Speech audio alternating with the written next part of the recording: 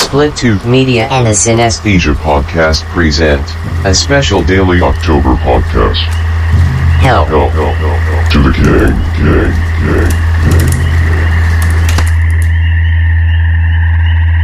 Jason, have you read Stephen King's books?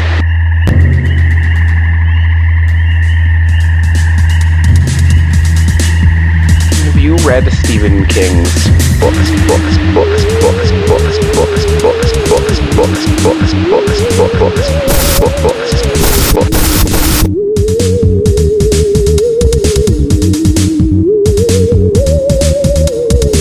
King movie, a Stephen King movie. King movie, a Stephen King movie. King movie, a Stephen King movie. I have done my best to scare the shit out of you guys.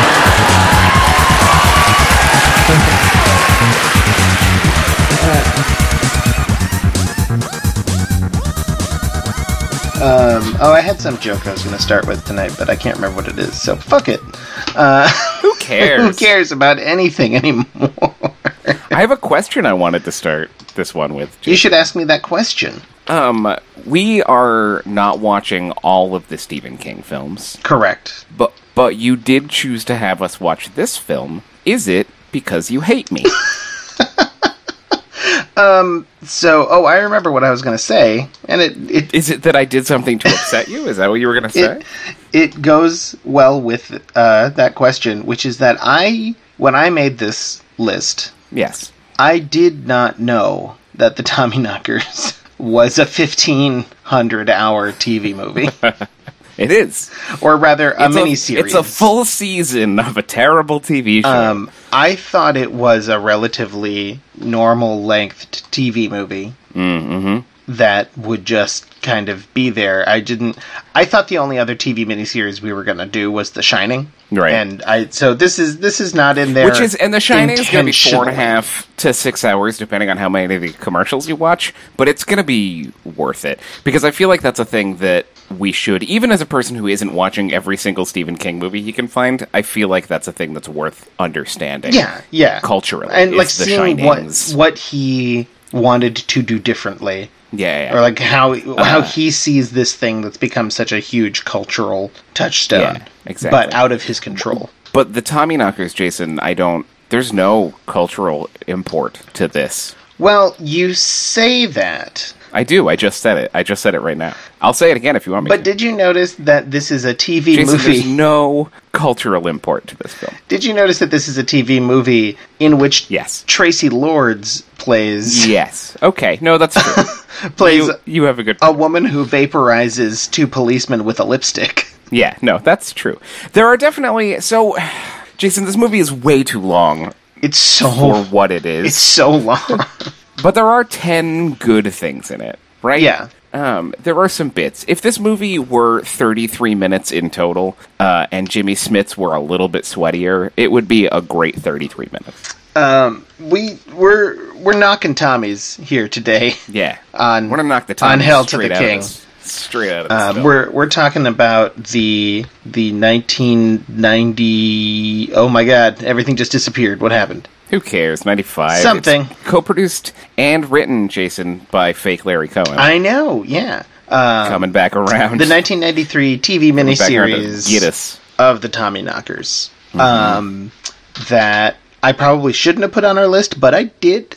So here we are. And we watched it. I feel like we're back in Cujo territory a little bit. Which, Jason, the first half of this movie ends with a lady saying, "He's acting like a regular Cujo."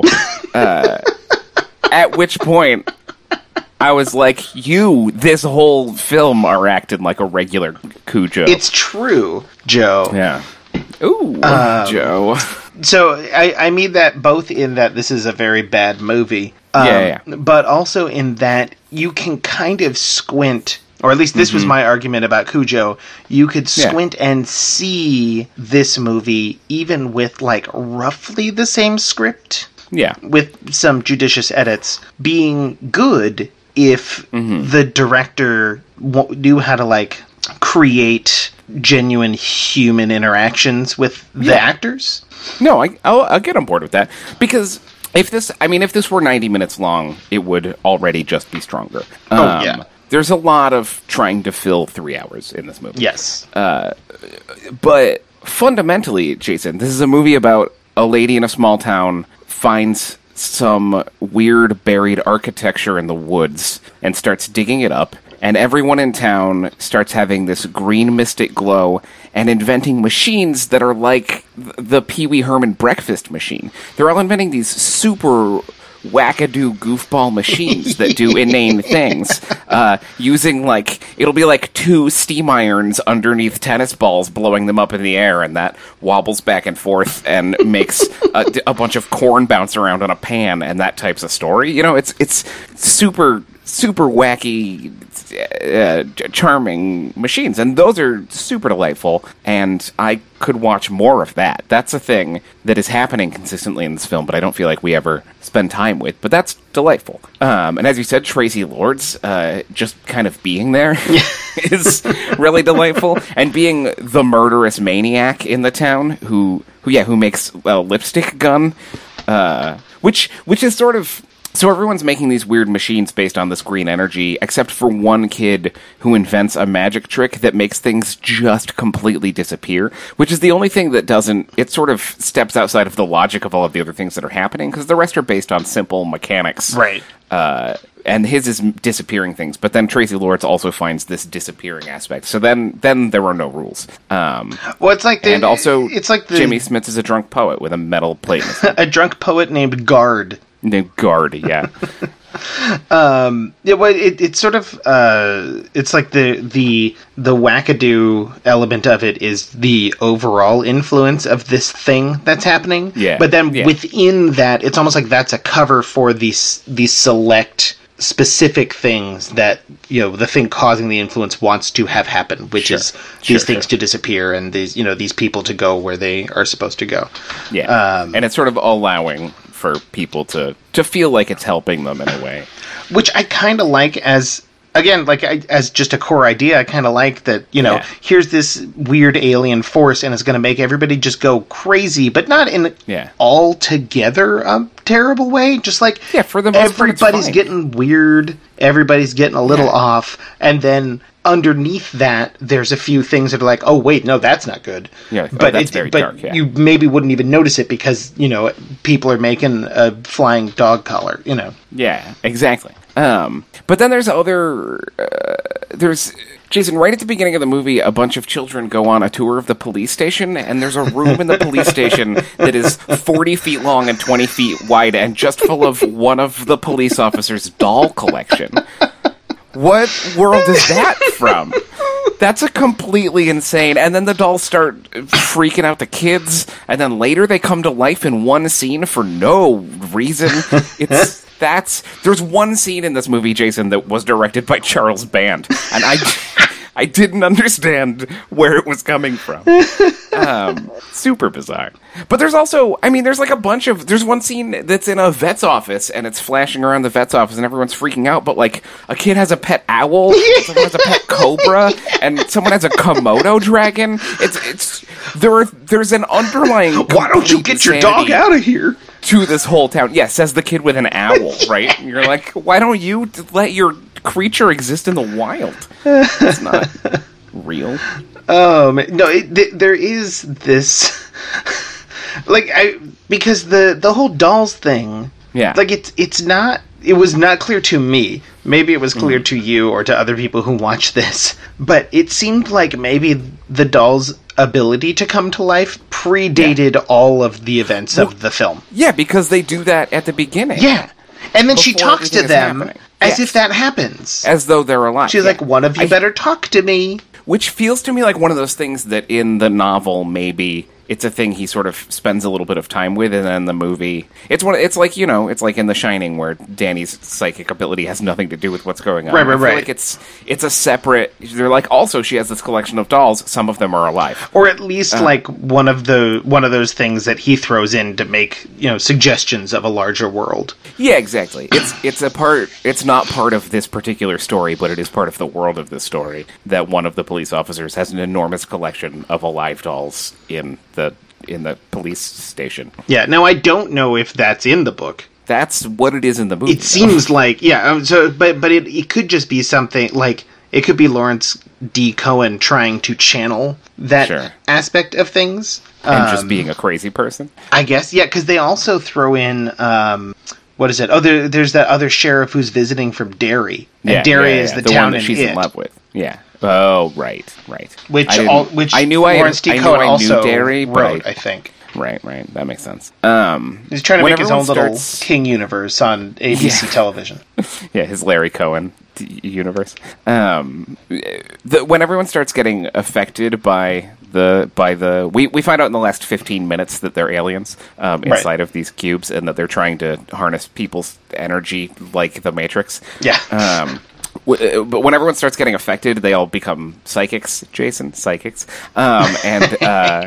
and they, they start inventing things and making each other disappear. And for me, the saddest part of that whole sequence is when Barney Applegate, the main kid's best friend, loses his glasses. He doesn't lose them; he doesn't have to wear them anymore because he's this dorky kid with a bowl cut and giant comedy glasses. Yeah. And then suddenly he doesn't have giant comedy glasses anymore, and it's really disappointing.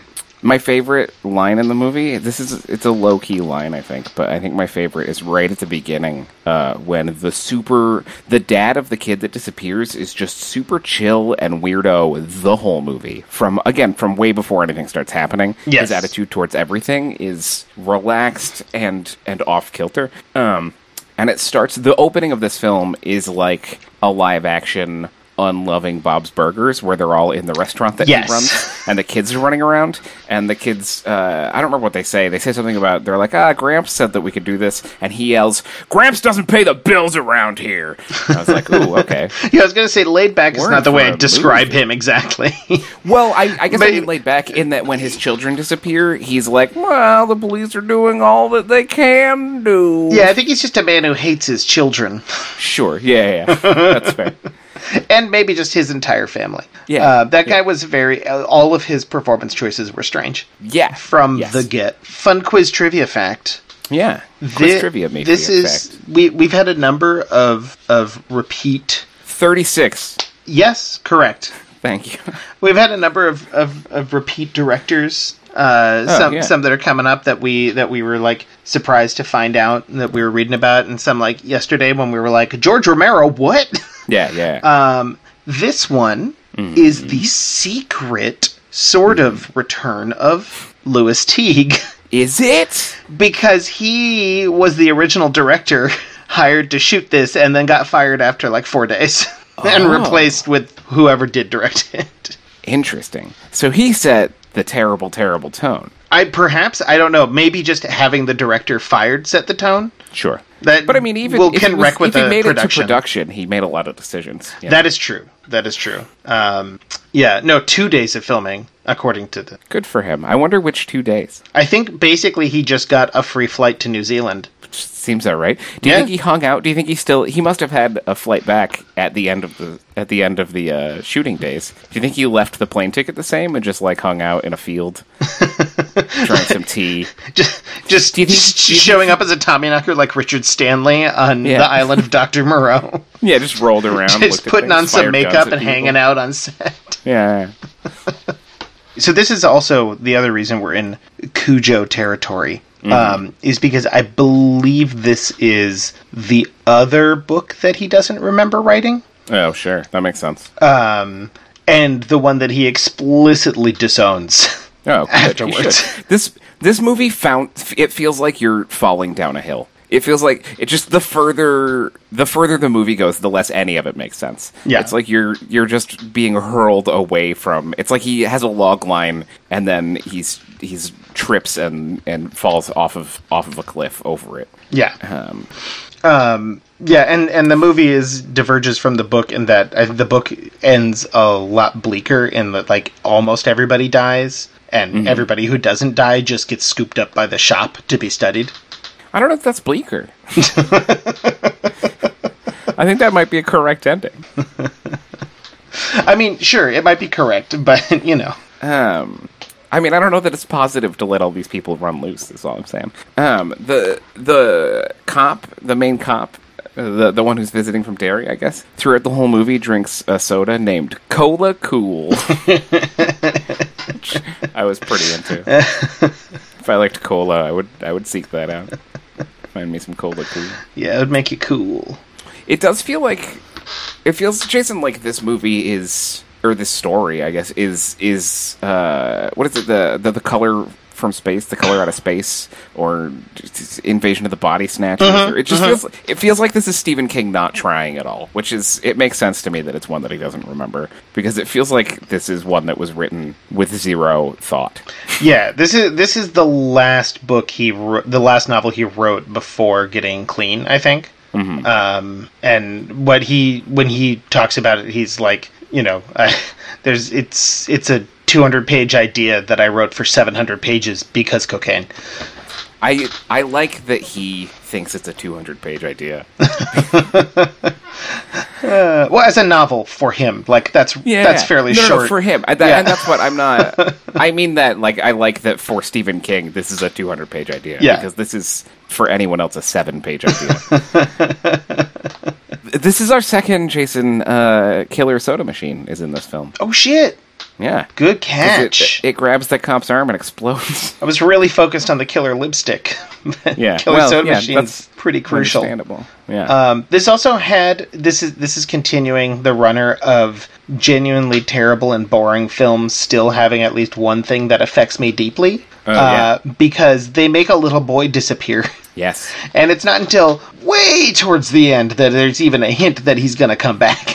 Yeah. And that like just conceptually being at a big kids party and then having one of your children put the other child in a box and then they take the thing off and he never comes back. Like, that's maybe the most disturbing conceptual thing. That's a real nightmare. We've hit in any of these movies. So, like, if that was minute one of this movie, and then the rest of the movie dealt with that, it would be a good movie that isn't this movie at all. Oh yeah, 100%. Instead, you have to wait almost to the end of the first hour and a half to get to that scene. And by that time, I was so numbed out that it took me a minute to understand what was happening. And then once I did, it was like all of the sanity in my brain melted into my eyes, which just started bleeding tears.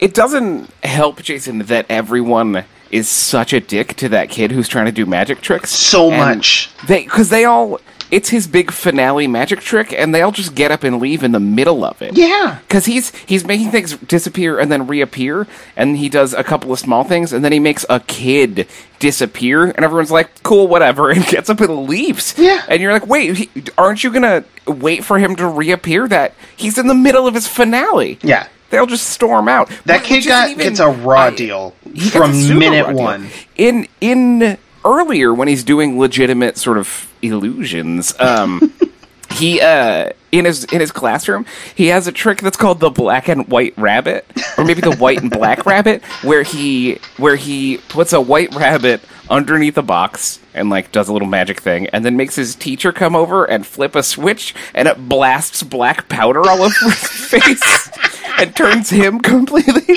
black. And the whole class is like, meh. And that's really funny. Yeah. That's a great magic trick. No, I mean, that kid is a hero. And yeah. I was real mad that no one else thought it was as good as I did.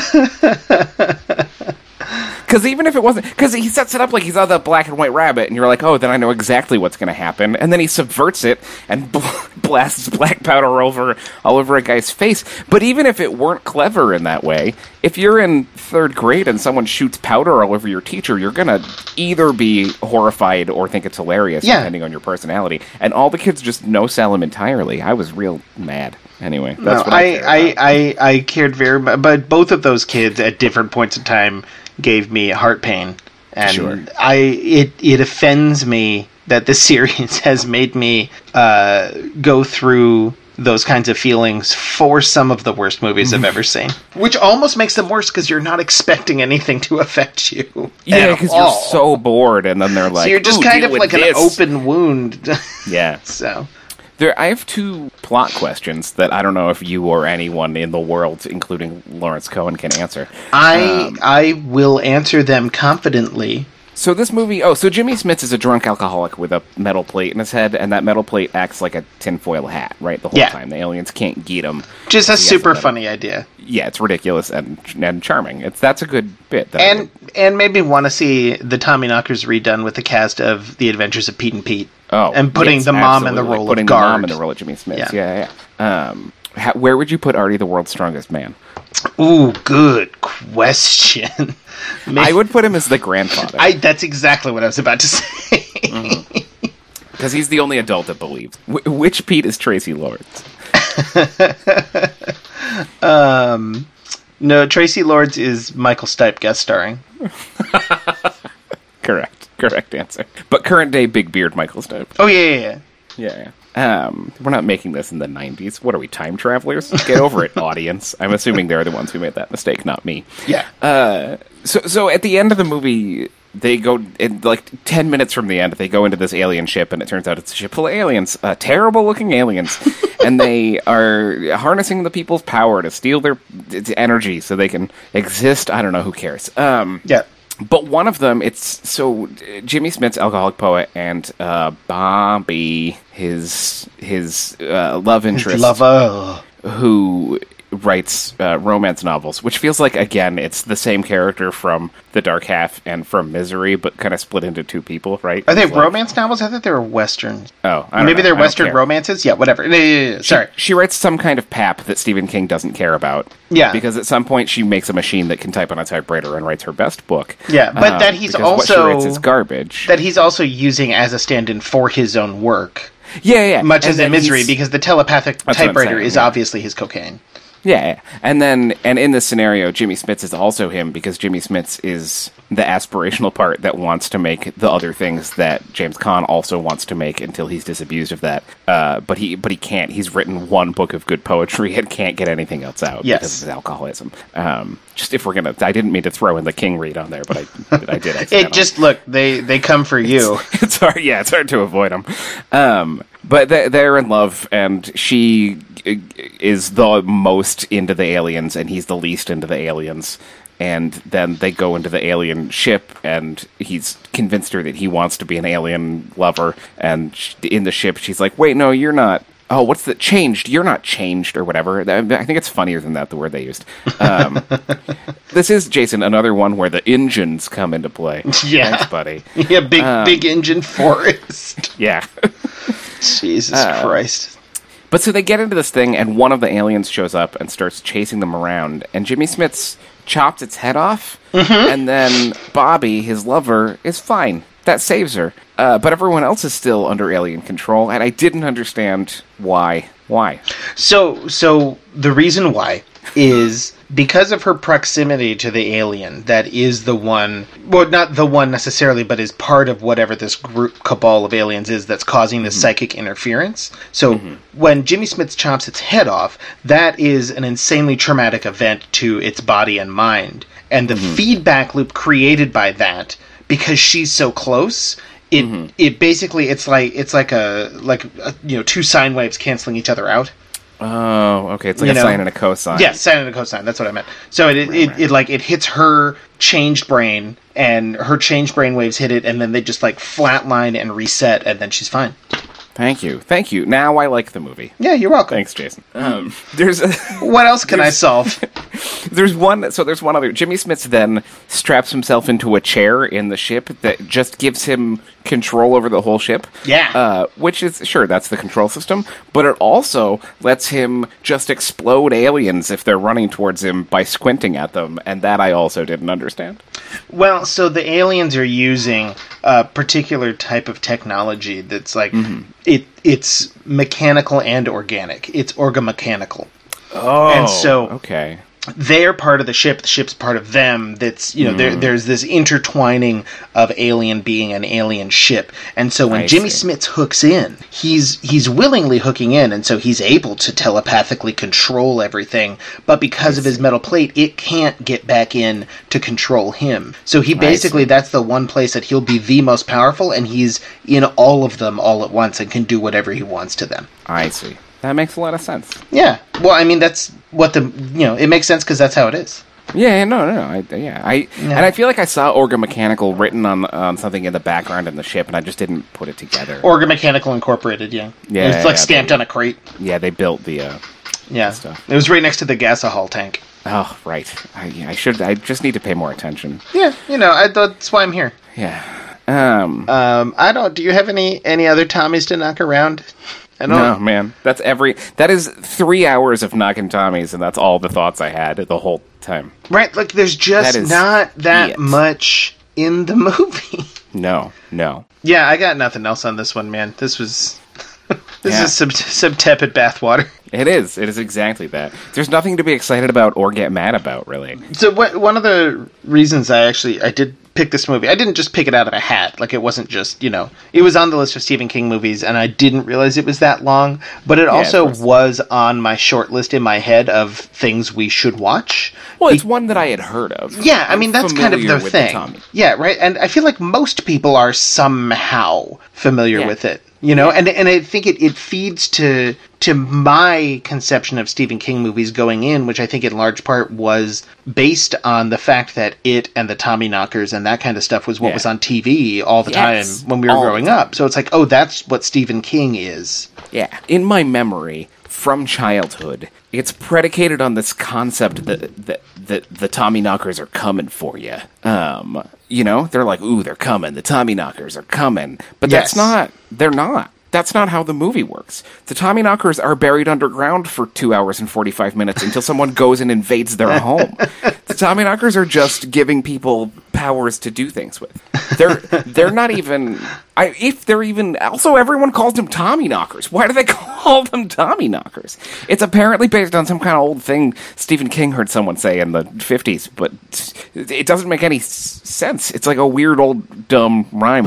Tommyknocker, knocking off your Tommies. You never get away from them unless you get salami. You put it in a trap and it snaps on their head, and then they'll never wake up because your Tommy knock them good. Yeah, it's an old poem that those aliens are the Tommyknocker mans. Yeah. Late last night and the night before, Tommyknockers, knocking at the door. Yeah, which I want to go out, don't know if I can, because I'm so afraid of the Tommyknocker man. The poem itself doesn't even make any sense, like, it doesn't internally. make a lot of sense. Because first of all, there's Tommyknockers knocking at the door, but then there's the Tommyknocker man? Well, he owns them. He owns the Tommyknockers. Oh, okay. Yeah. There's a herd of Tommyknockers owned by the They're all knocking at the doors, and he's like, get back in the Tommyknocker van, you Tommyknockers! Quit knocking all those Tommies! Also, not only does it not make internal sense, Jason, but it has nothing to do with what the things are in the movie. They're not out at night. They're not knocking on the door. I always imagined it was a bunch of little things like critters that were like banging on the sides of your house and smashing on the walls. I thought they were trying to get into people's houses. And that's not even a little bit what happened. They do come knocking on that car, even though it's rocking, with Tracy Lords and the mailman or whatever he is. Did they knock on it though? Well, they knock the car around. Oh, okay, sure. I was just trying to make a dumb joke, Jim. Wait, try it again. They did come knocking on that car, even though it was rocking. Ooh!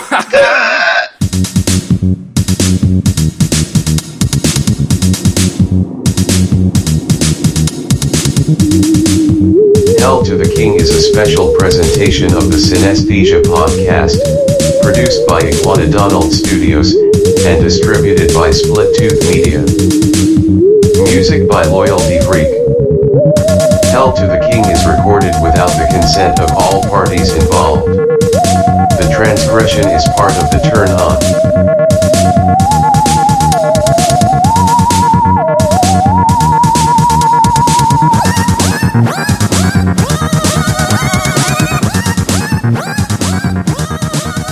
Tracy Lords plays. Yes. Okay. No, that's true.